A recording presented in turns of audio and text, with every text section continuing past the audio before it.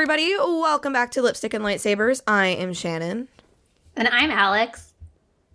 And today we are going to be talking about episodes 10 through 12 of The Bad Batch. Yes, we do have 2 episodes of Mandalorian. We'll talk maybe like a little bit about that. We're going to cover Mando later. Right now we're talking about Bad Batch. Because surprisingly, Bad Batch, oh man, it's popping off, It's been really good and like really extending off the themes we've been talking about too. Yeah, like I kind of feel like, we were kind of disappointed with the first like 6 episodes and then we got the mid-season. But even the stuff that we were kind of pulling out of those first 6 episodes, like it really feels like it's paying off. And that's really exciting. Mm-hmm. So as always, we're going to start with recommendations. And listen, Daisy Jones and the Six, we've got 6 episodes and I'm living. I love this. It's so good right now. We both read the book. I mean, you talked about it last time about the book. Yes. And I think this is like overall a strong adaptation. There's obviously a lot of changes. Mm-hmm. There is one change that we are not fans of, but it seems like the fan base enjoys it.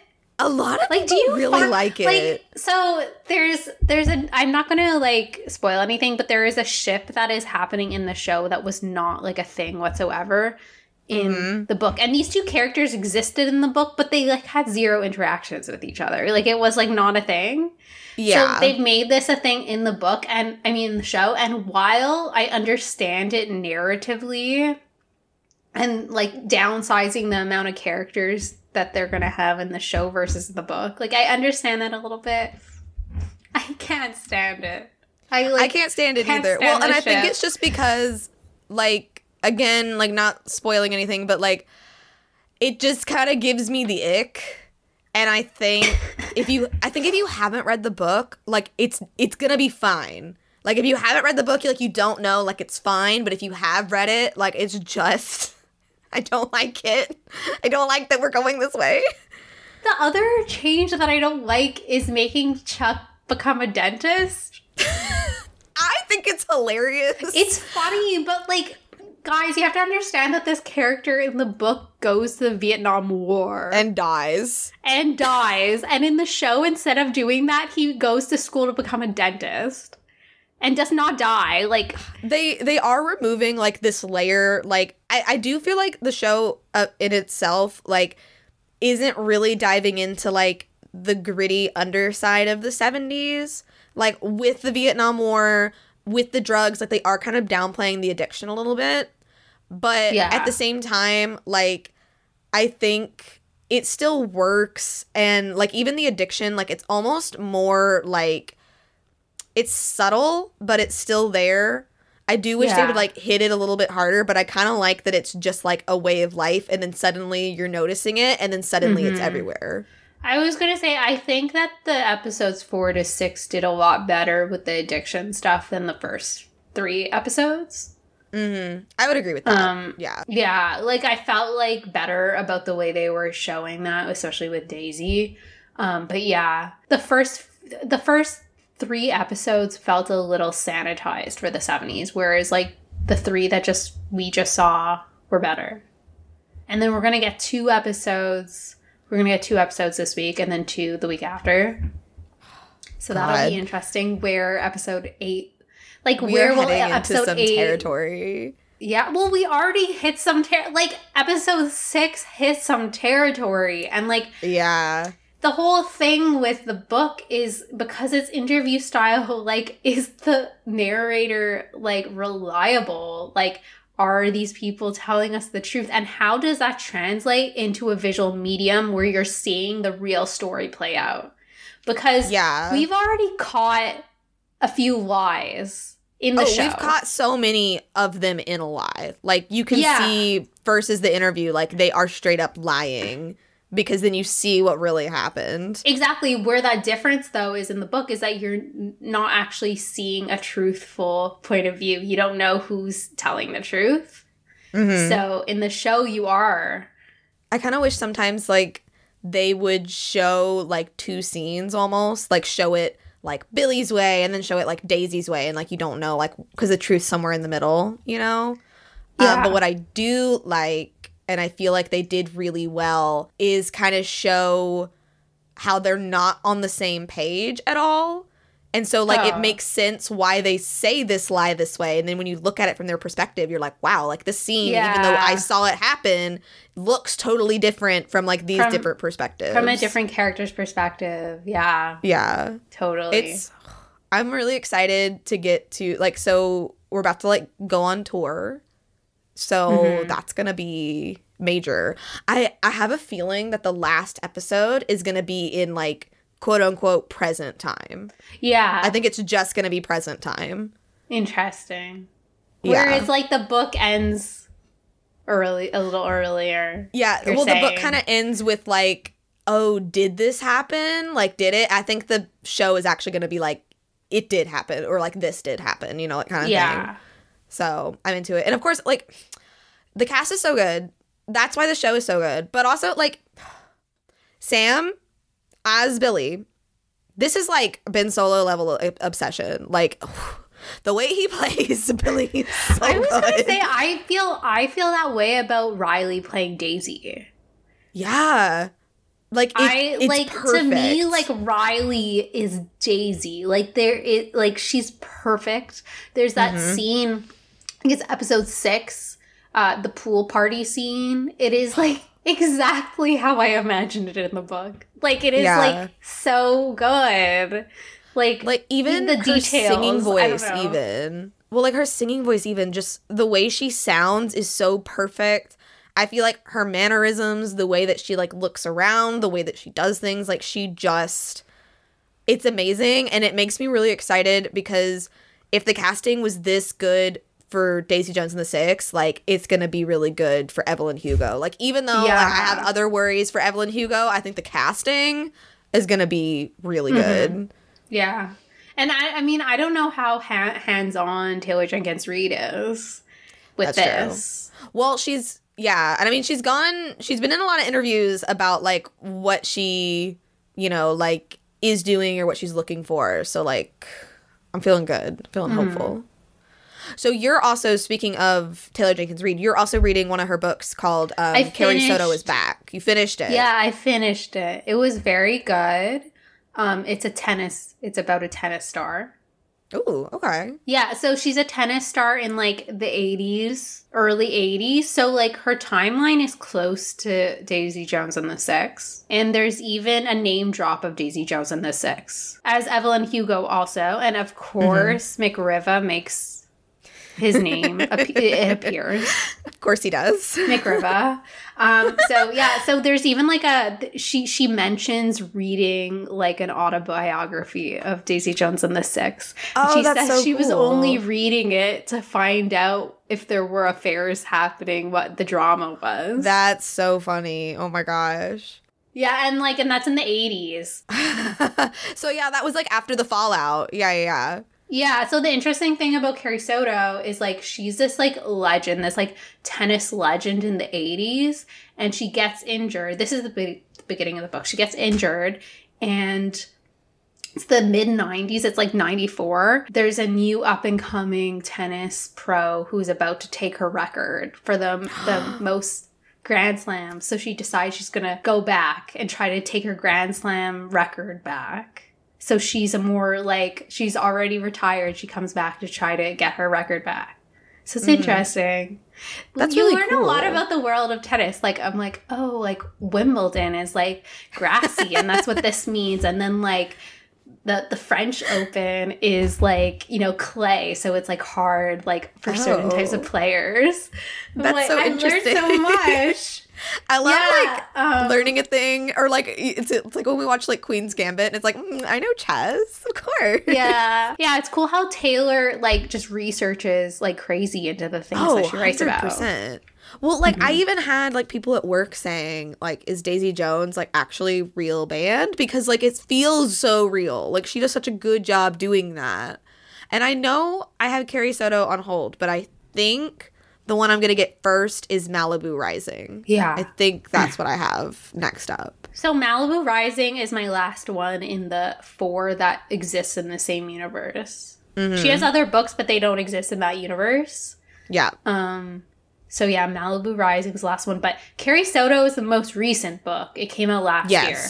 Yeah. Actually, you know what? We're going to stay in TV realm, but we are moving away from Daisy Jones. So as of recording this, The Last of Us finale was last night. And, like, let me just tell you, I knew where this was going. And, like, what I didn't know is that I knew almost, like, shot for shot where this was going, which is insane. And yet, I was, like, crying the entire time. Yeah. Last of Us was so good. It's, like, such good performances from Pedro and from Bella. God. Yeah, like, they were amazing. Like, Bella as Ellie did so good. And, like, they're not even in the episode, like, a ton because of, like, reasons. But, like, Pedro, like, this was, like, Joel was very, like, different in this episode. And, like, seeing the fallout from the episode previously. And, like, with HBO, you can see, like, interviews at the end. So, like, after the episode. And, like, every single person who talked about this episode was crying, like, during the interviews. Like, Pedro, Bella, they had Ashley Johnson, who was the original Ellie, because she got to play Anna, the mom, and she was crying. And, like, the creator, Neil Druckmann, was even crying. Like, he wrote this. Yeah. Like... And they're gonna do season 2, and they said that the second game is going to take up more than one season of TV. Which I'm really glad for, because there's a lot of story in the second one that's, like, outside of Joel and Ellie. So I'm excited to see that. And Bella is returning as Ellie, which is good. Yeah. Because there is a time skip, but they said that it was like lightning in a bottle with Ashley as Ellie, and then they did it again with Bella. Though. She'll be, or they'll be like a perfect age, I feel. Like, I think it's gonna work. So I'm excited. I'm also really excited to see Abby. Like, listen, I know, controversial opinion, I do really like Abby. And they even said it's gonna be split perspective between Abby and Ellie, which is how the game is. Oh, cool. Yeah. Okay, that's really cool. Pedro says that they're gonna start filming this year. Wow. They're going back to Canada to film. I'm so excited for that. That's going to be so good. Man, I loved being emotionally destroyed by the zombie show every week. I'm going to miss that. Yeah, what's coming on HBO next? Like, we had White Lotus, and then we jumped right into The Last of Us. I don't know if there's anything right now. Well, we do have a lot of shows coming, though, like Miss Maisel. That is true. Well, and Ted Lasso is this week. That's this week? This is Wednesday. Yeah. That's like right now. So now, Ted Lasso. Oh my God, Ted Lasso and Mando overlapping. And Bad Batch. And Bad Batch. There's something else too that's this week. Oh, Shadow and Bone. Whatevs. I'm fully prepared to have a really bad time. Okay, but I'm sure that, like, listeners will hear us talk about it next episode. Probably. Oh, well, listen, like, we ended up having, like, a whole episode that was just about Dark Lena, and, like, neither one of us are, like, fans of the book. We were still, like, really into it. So, well, I'm sure we'll talk about it. I'm just prepared to have a bad time. Yeah. I just blacked out, though, when I saw that clip from the interviews where Ben Barnes... the finger? Yeah. We're both sitting here with our hands like... So, like, Jesse Melee and Ben Barnes are being interviewed, and he just kind of, like, reaches for their hand and, like... With his finger, like, it's hard to explain, like, but it felt like I was watching a very intimate moment. Yeah. Well, and did you see, like, at the premiere, they had, like, special, like, Sun Summoner and Shadow Summoner drinks, and it was very, like, Dark Lena wedding coded. And even Ben Barnes is like, I would say their relationship is, like a married couple or, like, a divorced, I can't remember what he said, some kind of married something. It was really funny. That's, like, so Adam Driver of him. It's so Adam Driver of him. And, you know, speaking of Adam Driver, listen, we loved the silly dinosaur movie. Yeah. Okay? Because it's a silly, fun time. It was hilarious. It was great. It's a really funny movie. Don't eat. No eat. Like, or like when he has the little flower. Oh my god! Like, listen, if I had known, it didn't matter because I was gonna see this movie. Anyway, no, I didn't want to spoil anything because I knew you were gonna see it anyways. No, I know, but like knowing that this little girl is like, here's a flower, and he's like, no, thank you, and she's like, here's a flower, and then he has it in his hair in the next scene. Like, it just took me back to that era where everybody had like Ben Solo in a flower crown as their profile picture. Like, wow, 10 out of 10.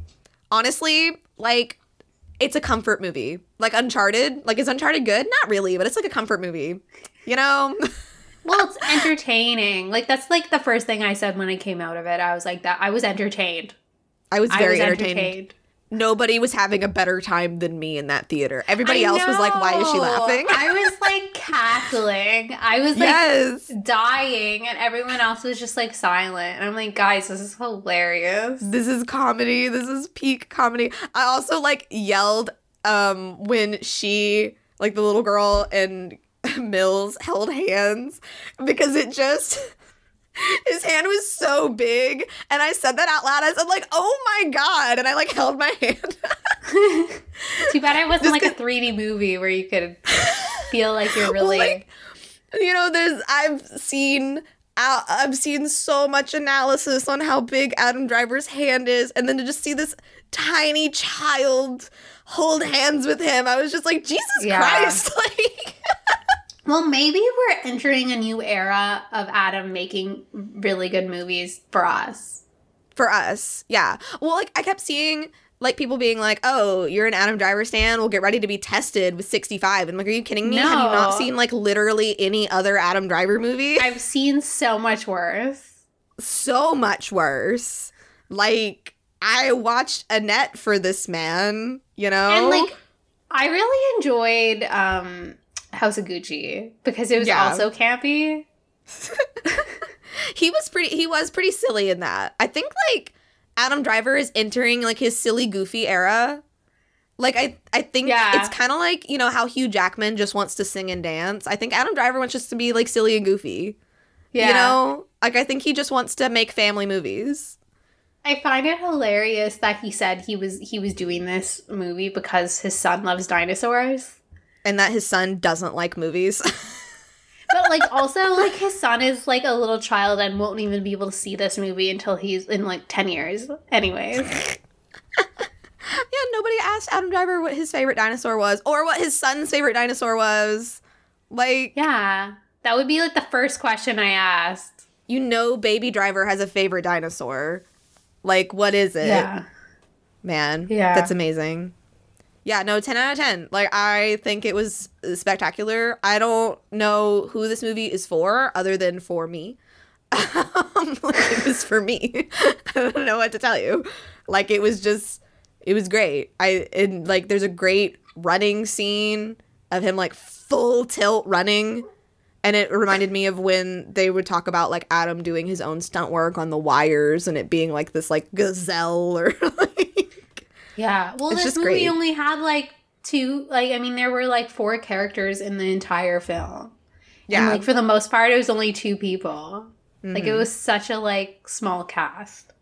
It was, it was really, really good. I thoroughly enjoyed. Will be watching again. Might even purchase on DVD. Okay, so we have some news before we get into Bad Batch. First things first. How does it feel that the rats always win? Great. How does it feel? Does it feel great? Amazing. So they announced the authors. Well, they showed the cover. Very pretty cover. Or Return of the Jedi, certain point of view. When they showed this cover, you can see all 40 authors that are writing. And we have 3 known Reylo authors, 2 of which are, like, the biggest fan fiction authors. Like, you messaged me and you're like, where are you? And I'm like, what? I'm at home. I'm reading. What do you want? And it's like, oh, is there just something happening on Twitter?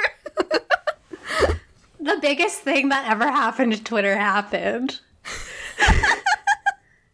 Thea is writing canon. Literally writing canon. The author of Landscape with a Blur of Conquerors, of Sword of the Jedi, is writing a canon Star Wars. I can't get over that. Like, we've read, like, everything she writes. Yeah. Thea is, like, the most thoughtful and well-researched writer I've ever seen. She's so, oh my God. She would, like, list, like, all her Star Wars references when she writes. Like, especially like a lot of, she has, like, so much Legends knowledge, too. She's gonna get some Legends stuff back into canon, for sure. She deserves this. Like, I was, like, crying for her, because she deserves this so much. And, you know, like, this is gonna be her first published work, because her novel isn't gonna come out until after this.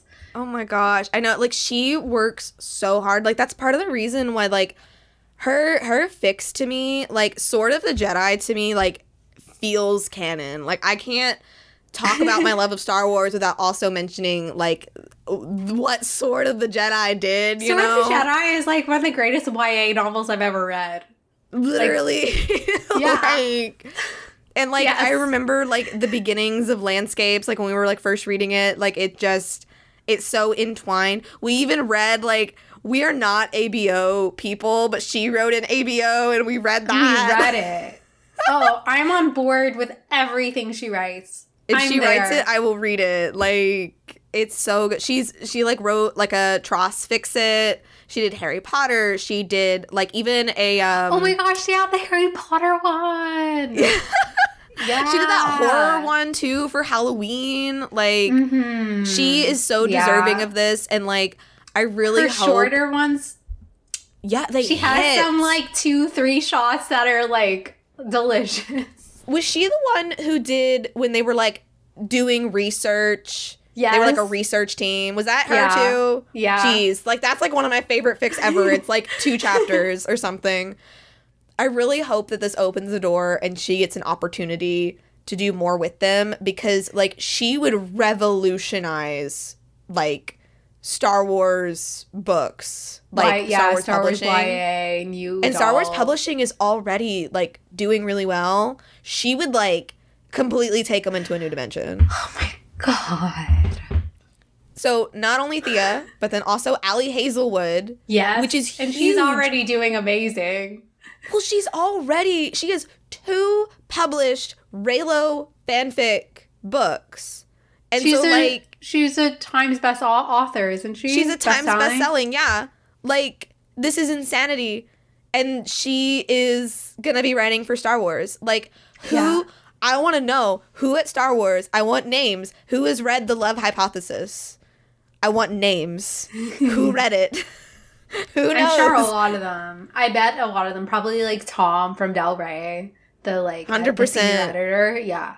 Ryan Johnson has read Love Hypothesis. You know he has. Like, that's so cool.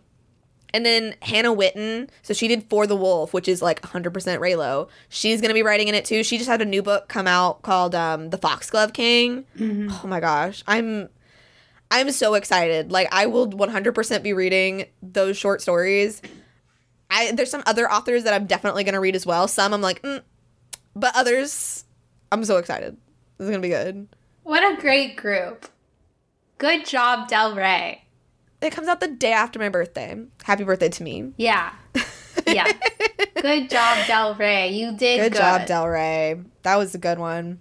So also for Star Wars Publishing, we got an entertainment article about For Light and Life, which is the YA anthology for High Republic. And there was a little excerpt of Claudia Gray's in there as well, which is about Affie Hollow. And we know that it's going to talk about, like, the time right after Phase 1, which is kind of major because we haven't gotten anything post that time. Considering, like, the end is, like, big. Yeah, and we haven't really seen anything. So, like, I'm excited for a lot of these authors. I'm trying to find, where's, like, the full list. Where does it list? Okay. So this also comes out the same day as From a Certain Point of View. So the 5th of September. 5th.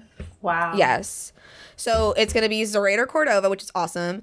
Tessa Gratton, Claudia Gray, Justina Ireland, Lydia Kang, which we looked up. She's written some cool stuff. George Mann, Danielle Jose Older, Cavan Scott, and Charles Soule. Like, that is a good lineup. So I'm very excited. And the cover is very pretty. Vernestra's on the cover. Yeah. Like, I'm excited. So I bet, like, Justina probably wrote Vernestra, maybe? Oh, I'm so excited. I don't know. I want maybe more. not, I miss Vernestra. Yeah, that's going to be really, really cute. And I'm glad that we're getting that. And From a Certain Point of View, like, I kind of like that they're kind of doing some anthologies in the fall. Because I think it's October that, what wave are we on? 2? Would it be wave 2? Or no. So wave 2 of phase 2 for High Republic comes out in April and May. And so I think October is wave 3, I think is what's happening. So that'll be interesting. Neither one of us are like super into phase 2 so far, but like I am looking. I'm definitely looking at that YA book. So that's going to be exciting. So last thing for the news, briefly mention, we did get 2 episodes of Mando.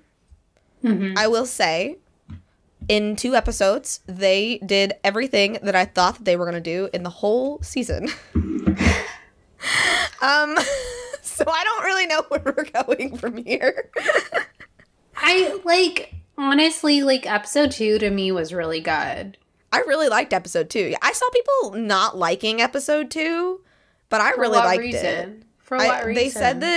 They said it was repetitive. They didn't like the way it was shot, like all of this. Whereas to me, like I was watching it and I was like, this was a female director, wasn't it? Yeah, and it was. That's exactly what I thought. I was like, the way this is shot, this isn't someone we've. And I also felt very strongly that it was a new director that we hadn't seen before do Mando.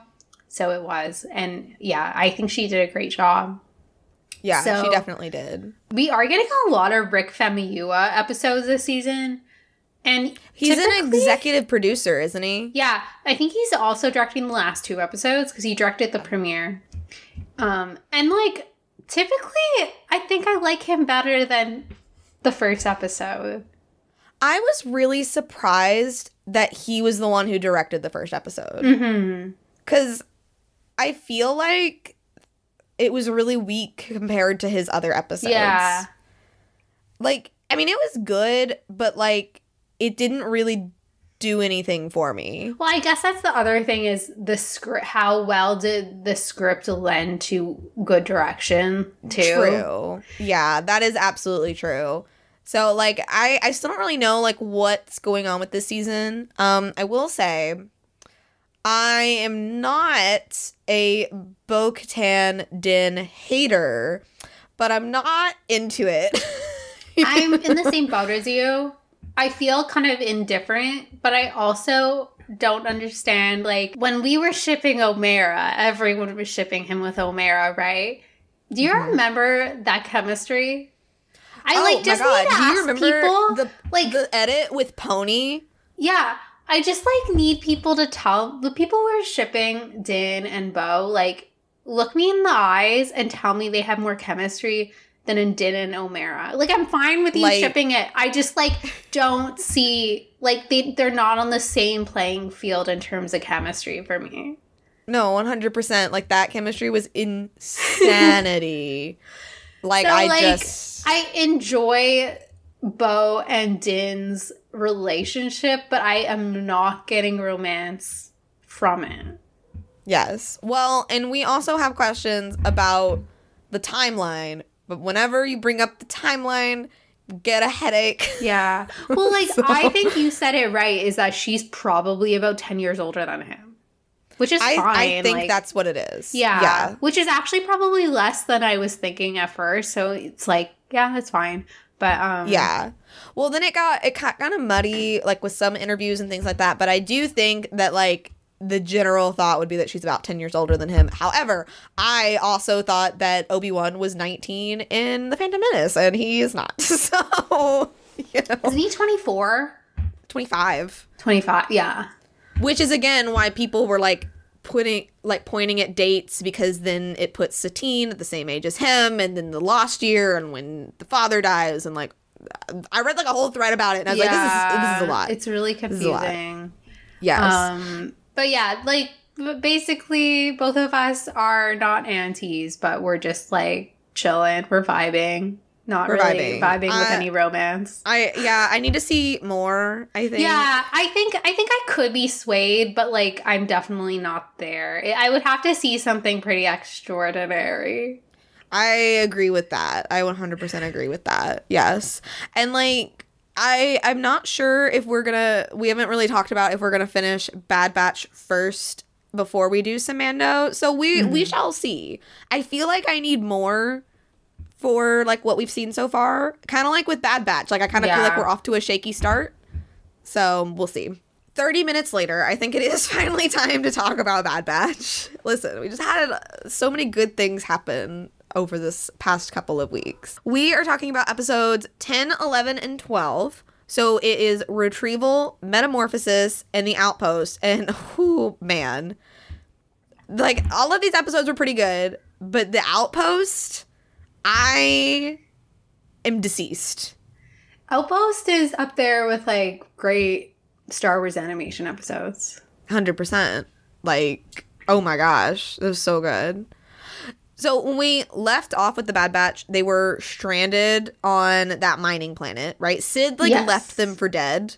And I do like that they bring that back up and they talk about, like, maybe it's time to leave Sid. Like, I'm glad that was acknowledged. Mm-hmm. So they're, like, stranded on this planet, and, like, Omega figures out a way to get the Marauder back. And they find out that this kid, Benny, took their ship, basically, to get extra rations because he's a miner in this, like, mining guild. So, what did you realize about Benny immediately? Immediately, he's voiced by Ben 10. From Ben 10 Alien Force, specifically. Here is some Shannon deep lore. I was deeply obsessed with Ben 10 Alien Force. I have them all on DVD, like all the episodes of this one show on DVD, and I used to watch them every single day. I would just watch an episode every day. When I got to the end, I would just start it over. So, like, I heard him speaking, and I was like, that sounds like somebody I know. And I looked it up, and I was like, oh, yep. That's him. He actually voices a ton of things. He's also in Avatar: The Last Airbender. He plays, like, a lot of, like, side characters. Okay. It's very uncanny because so it was like exactly eventually he had to have showed up in Star Wars. Like, this was inevitable. I feel like he's probably already been in Star Wars. Like, he's got to have been somewhere. This man has been in, like, everything. But yeah, Ben 10, and then his name is Benny. Like, that's for me. That was for me. A little call out for you. That was a call out for Shannon specifically. I really like Benny. I actually really hope that he comes back. Like, I kind of feel like Omega is, like, amassing, like, a little, like a young crew of people. Like, we have Benny, and then we had... Like the Young Avengers? The Young Avengers, yeah. What was the Wookiee's name? Oh my god. I know, it's, like, escaping me. He's the Wookiee Jedi. I know, you were obsessed with him. You were so excited. I can't remember his name at all. Yeah. Crap. But, like, and then, like, with, I feel like she already met them. The Montreal sisters. Gunji, yes. Gunji. I feel like, the Montreal sisters as well. Yes. Like, I'd like to see them come back. That'd be amazing. The Young Avengers. The Young Avengers that Omega is amassing here. So that's really exciting. I really like that.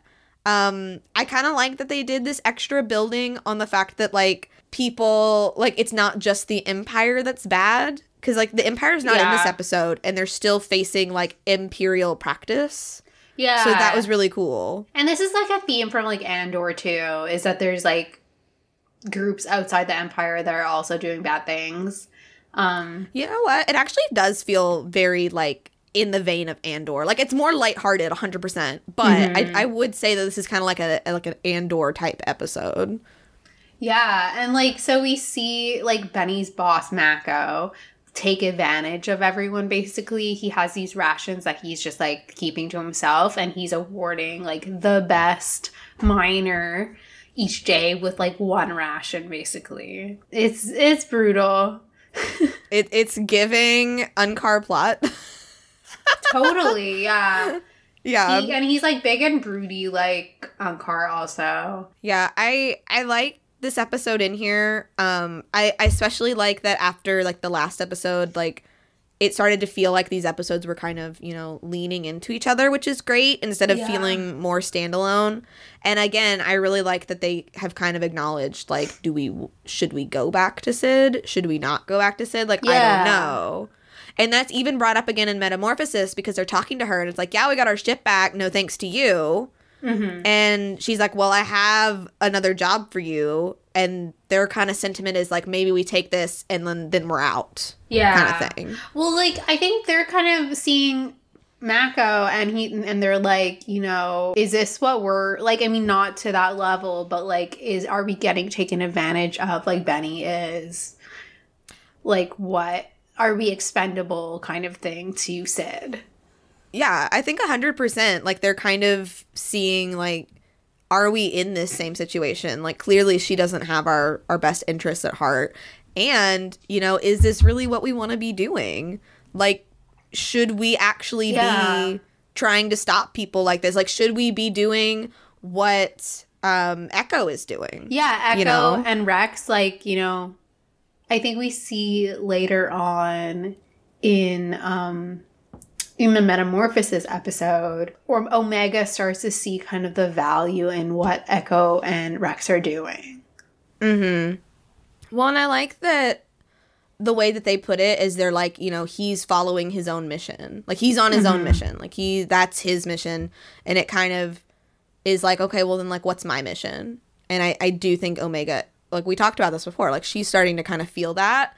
And I like that the rest of the batch is kind of starting to feel that as well. Like, I don't have to just be meandering out here. Like, I could be doing something. I guess, and, like, realizing that the mission isn't protecting Omega anymore. The mission... Well, she doesn't need it. Yeah. Right? Like, she's fully capable. They're kind of repositioning themselves to be like, okay, well, if our mission isn't Omega anymore, then our mission is to finding a place for this family. Mm-hmm. You know, to do good and thrive. Like, where is that? Yeah, I like that a lot. Like, I wasn't sure if we'd see that growth, and I'm glad that we are seeing it. Although, after Metamorphosis, I do think that we are going to see a little bit of a return to, like, oh, we need to protect Omega. But I also think that she has come such a long way. Like, she doesn't need their protection. Mm-hmm. Like, she's fully one of them now. Yeah. So I think the biggest thing with Metamorphosis is it was not bugs. Yeah. We were, like, so sure it was going to be bugs. Zillow Beast. It was the Zillow Beast. I was so surprised. Like, that's one of the episodes that, like, I've actually seen, like, of Clone Wars. So I knew about the Zillow Beast. I knew about that episode.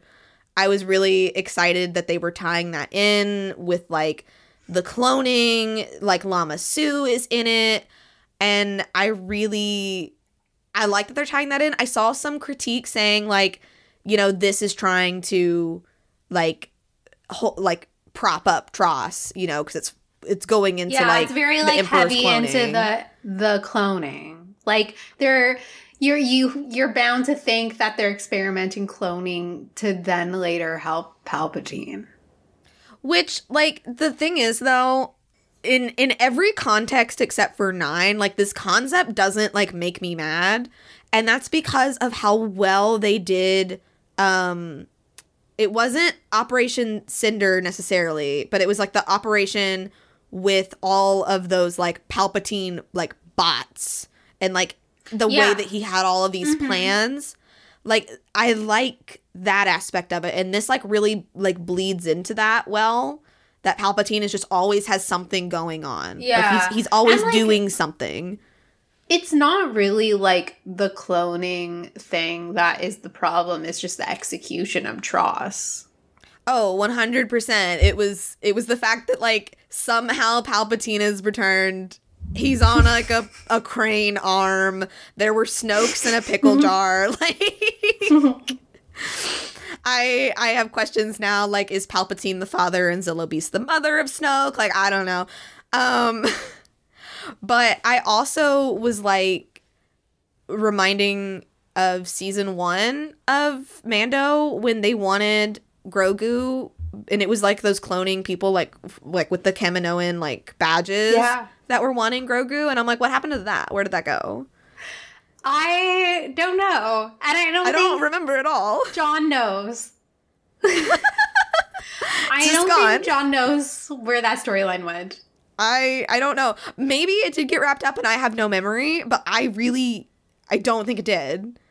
And I feel like that, like, obviously the timeline's not matching up, which, again, the timelines, I don't know if John and Dave care about the timeline at all, but, like, this is giving me, like, similar vibes, because they're trying to get, like, Nala Se to cooperate. She doesn't want to, and so they're like, oh, you need to find Omega.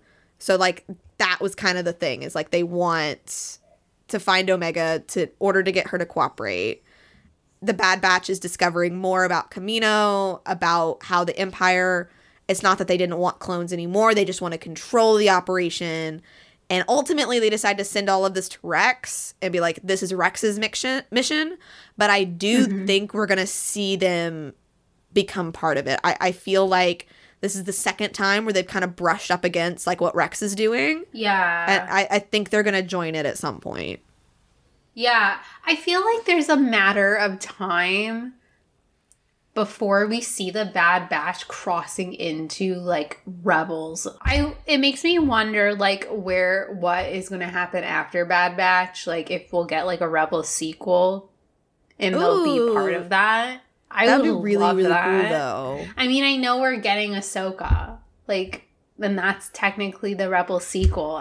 But like, in my mind, it's still not, because it's not animated. Yeah, so and like, and I think it would be really weird. Like, I mean, if they did it well and they brought in Bad Batch into live action, I guess, like, cool. But I don't know. I'm unsure. But, like, that also brings up, so in Mandalorian, they did show, like, Purrgil, which obviously, like, it's really big with Rebels. So I would love to see it. Like, we still have quite a bit of time, because this is, like, fresh off of Order 66. Like, we're not even in, like, there was, like a 6 month, the second season of Bad Batch is, like, 6 months later. Was a little bit of it. It was, like, 30 rotations or something. Yeah. So, like, we're not even in, like, Fallen Order territory yet. So, like, we still have a lot of time that they could mess with this. So they can join the rebellion, like. They could. Yeah. They could be, like, one of the first, like, factions of the rebellion. Well, and, like, we see Rex in Rebels, but it's like, you know, where has he been in that time? Like, there could even be, like, a little, like, Rex something that leads up to Rebels. Yeah. That would be cool. So, and, like, it's so funny, because, like, last time we talked about this, I'm like, where is Bad Batch going? What's going on? Like, are they telling a story? And now I'm like, ooh, is this a story that they're telling? Like, I want to see more. Like, where are they going? Yeah. I feel like they are telling a story, and that they do have an idea where they want to get the Bad Batch to. Yeah, and I'm really happy about that, because before it was like, I don't know, they're meandering, but now they've, like, really exposed the story, and honestly, like, I kind of feel like I should go back and rewatch, like, the first 6 episodes and be like, I think I was being too harsh.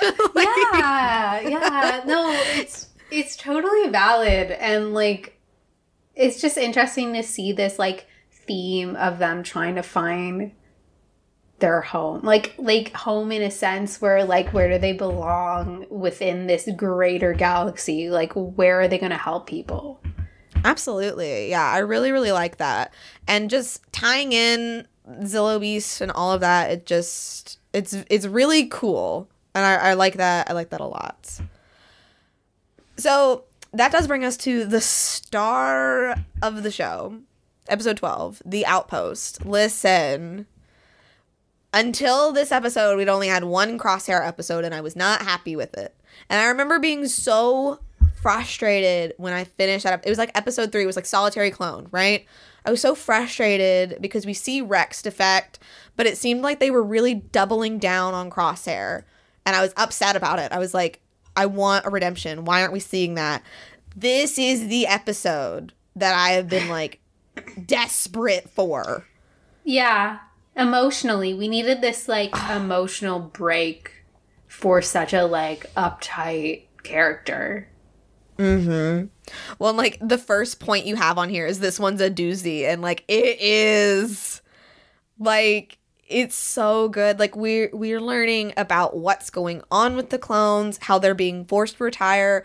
We hear more about their accelerated aging, which is already, like, tying into them being forced to retire. I think we get a really big focus on Crosshair. Like, I was reminded of so many things, like, even from, like, Clone Wars Season 7, when they first introduced them, with Crosshair just being like, oh, they're regs, like, they don't matter, that kind of thing, to really seeing, like, I am one of them. Like, I think Crosshair really thought that he was, like, special and different. Better, and, like, that he was, like, better. Yeah, like, he's better than them. And, like, he realized that it doesn't matter because he's still a clone, and that's still how people see him. And he's still expendable. Yeah. He's still expendable. Man, the, like, officer that was in charge in this episode, oh, man, I hated him, and they gave him such, like, a punchable face. He was so mean. Oh, my gosh. He was the worst. So, yeah, so, like, this lieutenant that you're talking about, like, he's leading this mission to retrieve stolen cargo from this, like, snow ice planet. And basically when they get there, they find out that the clones left. There's, like, only, like, a few clones left. Like, and there's one person in charge, Commander Mayday. And they've been protecting this Imperial facility just, like, on their own. And they're like, well, we've been asking for help and no one's, like, doing it. No one's sending us anything. Mm-hmm. Well, and they keep saying, like, you know, like, we're being attacked by raiders. And it's like, well, why are you being attacked by raiders? Like, what's going on with your systems? And it's like, well, it's all broken. And we keep asking for it to be fixed, and, like, literally everyone's ignoring them. So it's like they want them to protect this cargo, but they literally don't care if these clones die. Like, I honestly do think that they were sent out here to die so that they could just be replaced later. Like, the Empire truly didn't care. And I love Mayday. He's such a cool character. And I'm really glad that they brought him in, because at first, like, with Solitary Clone, like, I thought Cody was going to be, like, that breakthrough for Crosshair. But I'm honestly really glad that it's Mayday, because he's like, I've been here, I've been serving, I've been, you know, following orders. And he literally says, like, I was a good soldier, I followed orders, and for what? Like, I was sent out here to die. I've watched my men die. I was going to say, like, there's the similarities between him and Crosshair both being abandoned by the Empire. Yeah. It's so good. Like, I love how Crosshair doesn't, like, again, like, you see, like, he doesn't see himself on the same level as Mayday, because it's like Mayday is just, like, whatever. But, like, Mayday treats him like a brother. And Crosshair has not had that in a very long time, because every time we see him, everybody ignores him. Nobody wants to sit with him at lunch. Like, he's very alone. Yeah. So this is the first time somebody's, like, treated him like a brother, and he hasn't had that brotherhood in a very long time. Yeah. And he actually, like, opens up to Mayday about this. He does. Like, even honestly, like, the scene where they tell each other their names, because, like, the Empire doesn't call Crosshair. Like, they call him by his, like, his number. And so I felt like even that was, like, kind of a big deal for Crosshair to be like, oh, well, my name's Crosshair, right? Like, that was really, really cool. And basically the evil guy, Lieutenant Nolan, is like, you two, since you're the only two left, because at this point now they'd been attacked again, Mayday's other men had been killed. He's like, you guys are going to go find the cargo, which is literally like a suicide mission. Like, this planet is snowy. The weather is terrible. They even mention it's like you're going to freeze to death in your armor. Like, so your armor is not giving you any kind of protection. So, like, the lieutenant did not care if they came back. He's like, you're just going to go get my stuff. And I think that's when they, like, oh, man, Crosshair says something about, like, oh, well, he's dead weight. Like, why would you carry him back? Like, he was just going to die anyway. But then, like, he accidentally steps on a mine, and, like, Mayday helps him.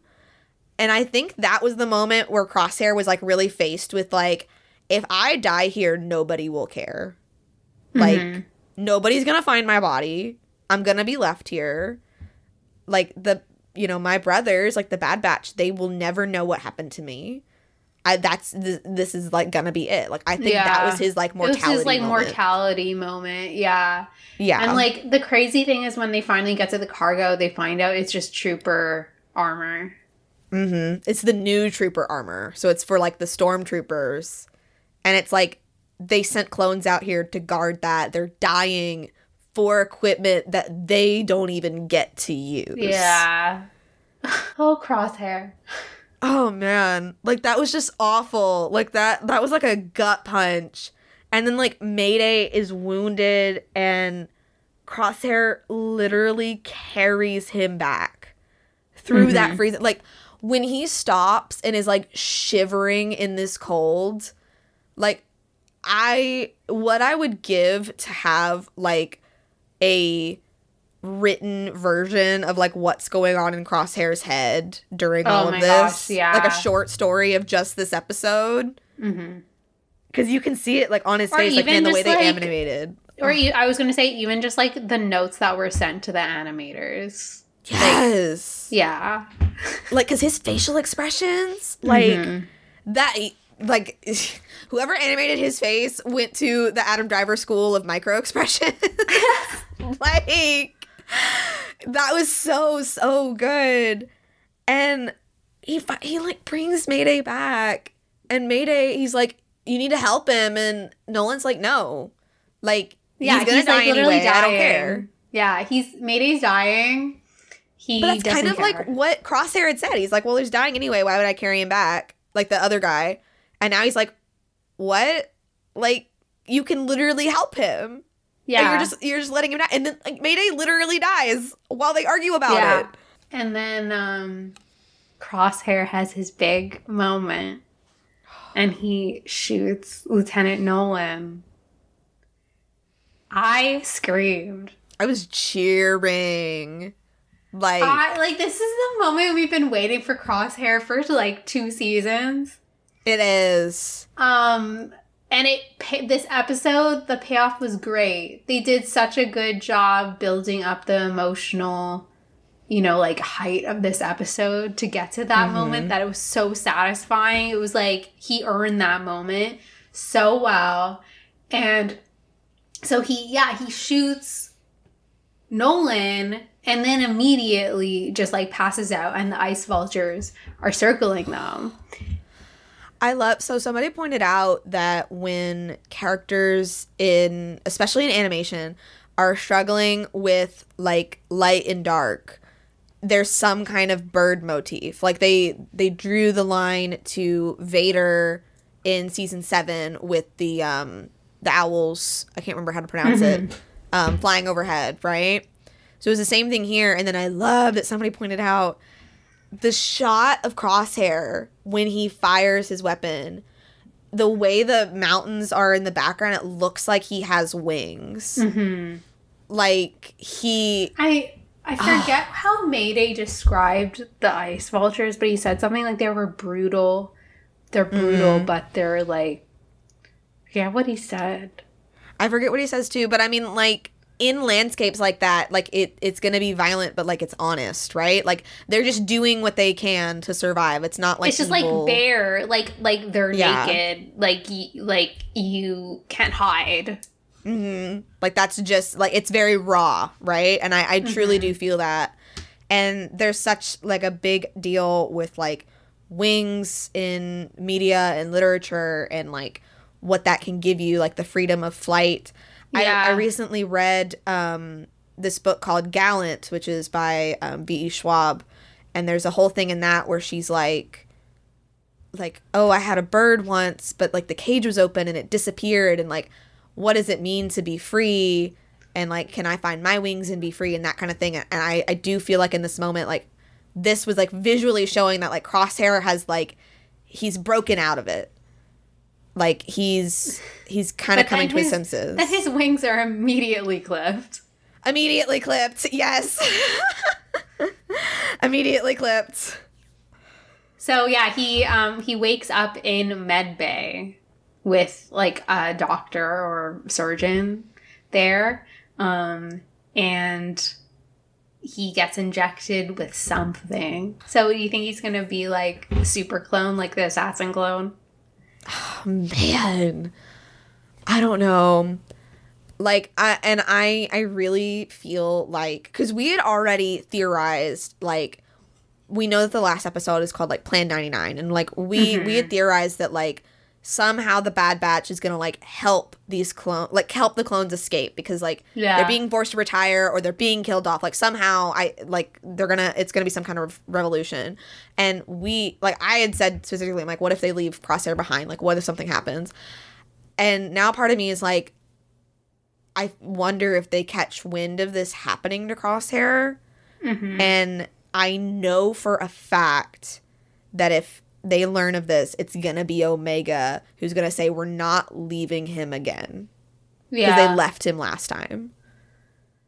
Yeah. Like, somebody, like, brought up, like, when Crosshair and Omega talked, like, in the previous finale, and how she was, like, you know, like, it's just your nature. Like, it's not that you're, like, a bad person or things like that. And, you know, like, she, like, truly did, like, believe in him, you know? Yeah. And so I feel like if anybody's going to push for his rescue, like, it's going to be her.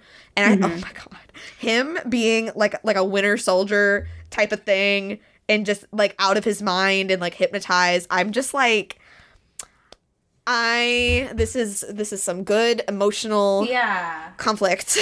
Well, what's interesting to me is that, like, this episode shows that he's not actually expendable.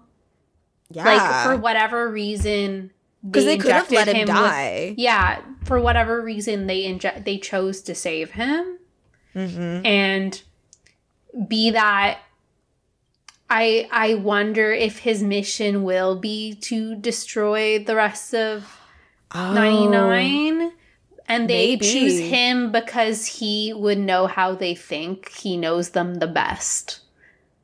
You know, it's kind of like Captain America and the Winter Soldier, you know, like, they know each other the best. And I wonder if that's why he's saved, because they're like, the only person who's going to take down the Bad Batch is a member of the Bad Batch. I didn't even think about that, because we did hear, like, rumblings of the Empire, like, learning that the Bad Batch isn't actually dead, because they thought that they were on Kamino. Yeah. And if they need Omega, they know that that's where Omega is. So it's like, oh, we'll take or it's Crosshair. An extraction of Omega. That's his mission. It could be both, honestly. Yeah. Kill the Bad Batch and take Omega. Like, which means that Plan 99 could just be, like, an insular, like, family story of them being hunted by Crosshair. Which is amazing. Like if that's the case, like, how are people sleeping on this show? Like, Mando's going on right now, and I'm, like, more excited this Wednesday for Clone Wars. I'm not Clone Wars, for Bad Batch. Honestly, like, because I kept, like, letting, like, I'd get behind on Bad Batch, and I'd, like, let a couple episodes pile up, and then I'd watch them. But, like, honestly, like, after this, like, am I even going to watch Mando Monday morning, or am I going to watch Bad Batch and save Mando for later? Like, yeah, well, and then we also have Ted Lasso this week. So 100%. Like, yeah. I'm so sorry, but, like, Mando, you're kind of the, like, third priority, because in the next day it's Daisy Jones.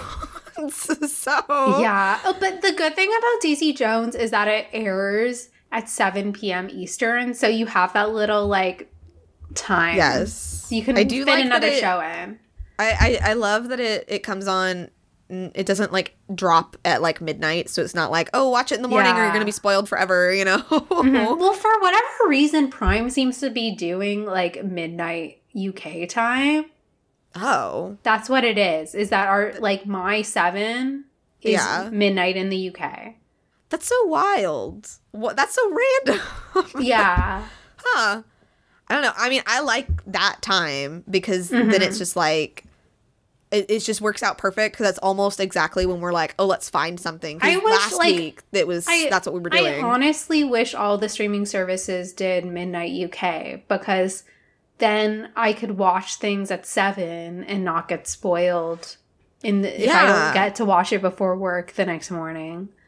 Well, like 100%, because it's like people want to watch stuff like in the evening, you know? Like I would so rather like come home from work and then be like, oh, new episode of Bad Batch is like dropping in like, you know, an hour, or like new episode of Mando or whatever.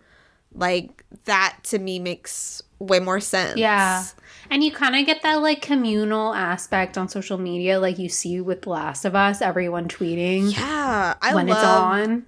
I honestly have loved watching, like, because we did it with White Lotus and then Last of Us. Oh, and House of the Dragon. Like, watching it in real time with everybody. Like, yeah, we're on the streaming service, but, like, it all dropped at once. Like, half the time, like, we're both watching it. So it's like, wait, are you watching? Can we react? Oh, my gosh. You know? Yeah. So, like, that's really exciting. With streaming, we miss out on that a little bit. The, like, live reaction. Oh. Yeah, I wish Disney Plus would do that. Like, I don't know if they ever will, but, like, that would be really, really cool. I mean, they're better than Netflix in the sense at least they're doing one episode drops. Like, yeah, I really don't like... I really think that Netflix, like, they talk about losing all this money, and it's because their hype lasts for a week tops. Yeah. They drop a whole season, and then the hype dies. I guess they're learning a little bit because they split Stranger Things and now You into 2 parts. But, like, they could be releasing one a week. Even then, I think that's weird, especially, like, we were talking about You before, and you're like, part 2 is so wild and going in a completely different direction. It's like, should it have just been its own season? Like, it's just strange. No, it still, like, continues the same storyline. It's but, just like, that... I don't know. It's... I feel really weird about, like, splitting seasons in half when it's, like... You could just be doing it like that. I mean, in the olden times, they would do like a winter break. But like, is that like what this is the equivalent of? So like at least with Disney Plus is you get the like weekly conversation. It's not like in real time like you get with Last of Us. But at least it's week to week. So it's like if you're caught up, you're caught up. It's not like, oh, did you binge the entire season? Because otherwise you're going to, like, be spoiled on everything immediately. I wanted to look and see what the next couple episodes of Bad Batch are called. Honestly, I feel like the episode titles... Like, I never would have thought anything of The Outpost. Like, I was honestly leaning way more towards Metamorphosis. And now I'm like, I want to dissect, you know? Yeah. So what are the next titles? Pabu is the next one. Oh, yeah. Pabu is this week. I've been waiting for Pabu. I, like, remember the Pabu sticks out to me the most, and I've been waiting all season for Pabu. I think that this is going to be, like, just, like, a side quest. It's not... Like, I want to know so bad what it is. Like, because there's, like, you really think we're going to figure out what happens to Crosshair in Pabu? 100%. 100%. That's Crosshair's new name. Pabu. It's like Dr. Jekyll and Mr. Hyde, but it's Crosshair and Pabu. Oh my god, that's his like other personality is Pabu. So it's Pabu this week, and then the next one is Tipping Point. And then we get 2 for the finale, which is The Summit. Karma Takes All My Friends to the Summit. And then Plan 99. Okay, so, like, my prediction is that Pabu is kind of a random episode. It's kind of, like, just the adventure of the week. And then Tipping Point is going to be when we see what really happened to Crosshair. It's going to be the setup for the finale episodes. Yeah, when we had talked about our next episode being... the rest of Bad Batch, which I think is a good call because then we can talk about all 4 of these episodes together. Because I think other than Pabu, I think they're all going to really tie in. I'm like, okay, so when I hear Pabu, you know that like little blue bear for that little Jedi thing? You know what I'm talking about? Yeah, that's what I envision when I hear the word Pabu. Really? I see like Flobber.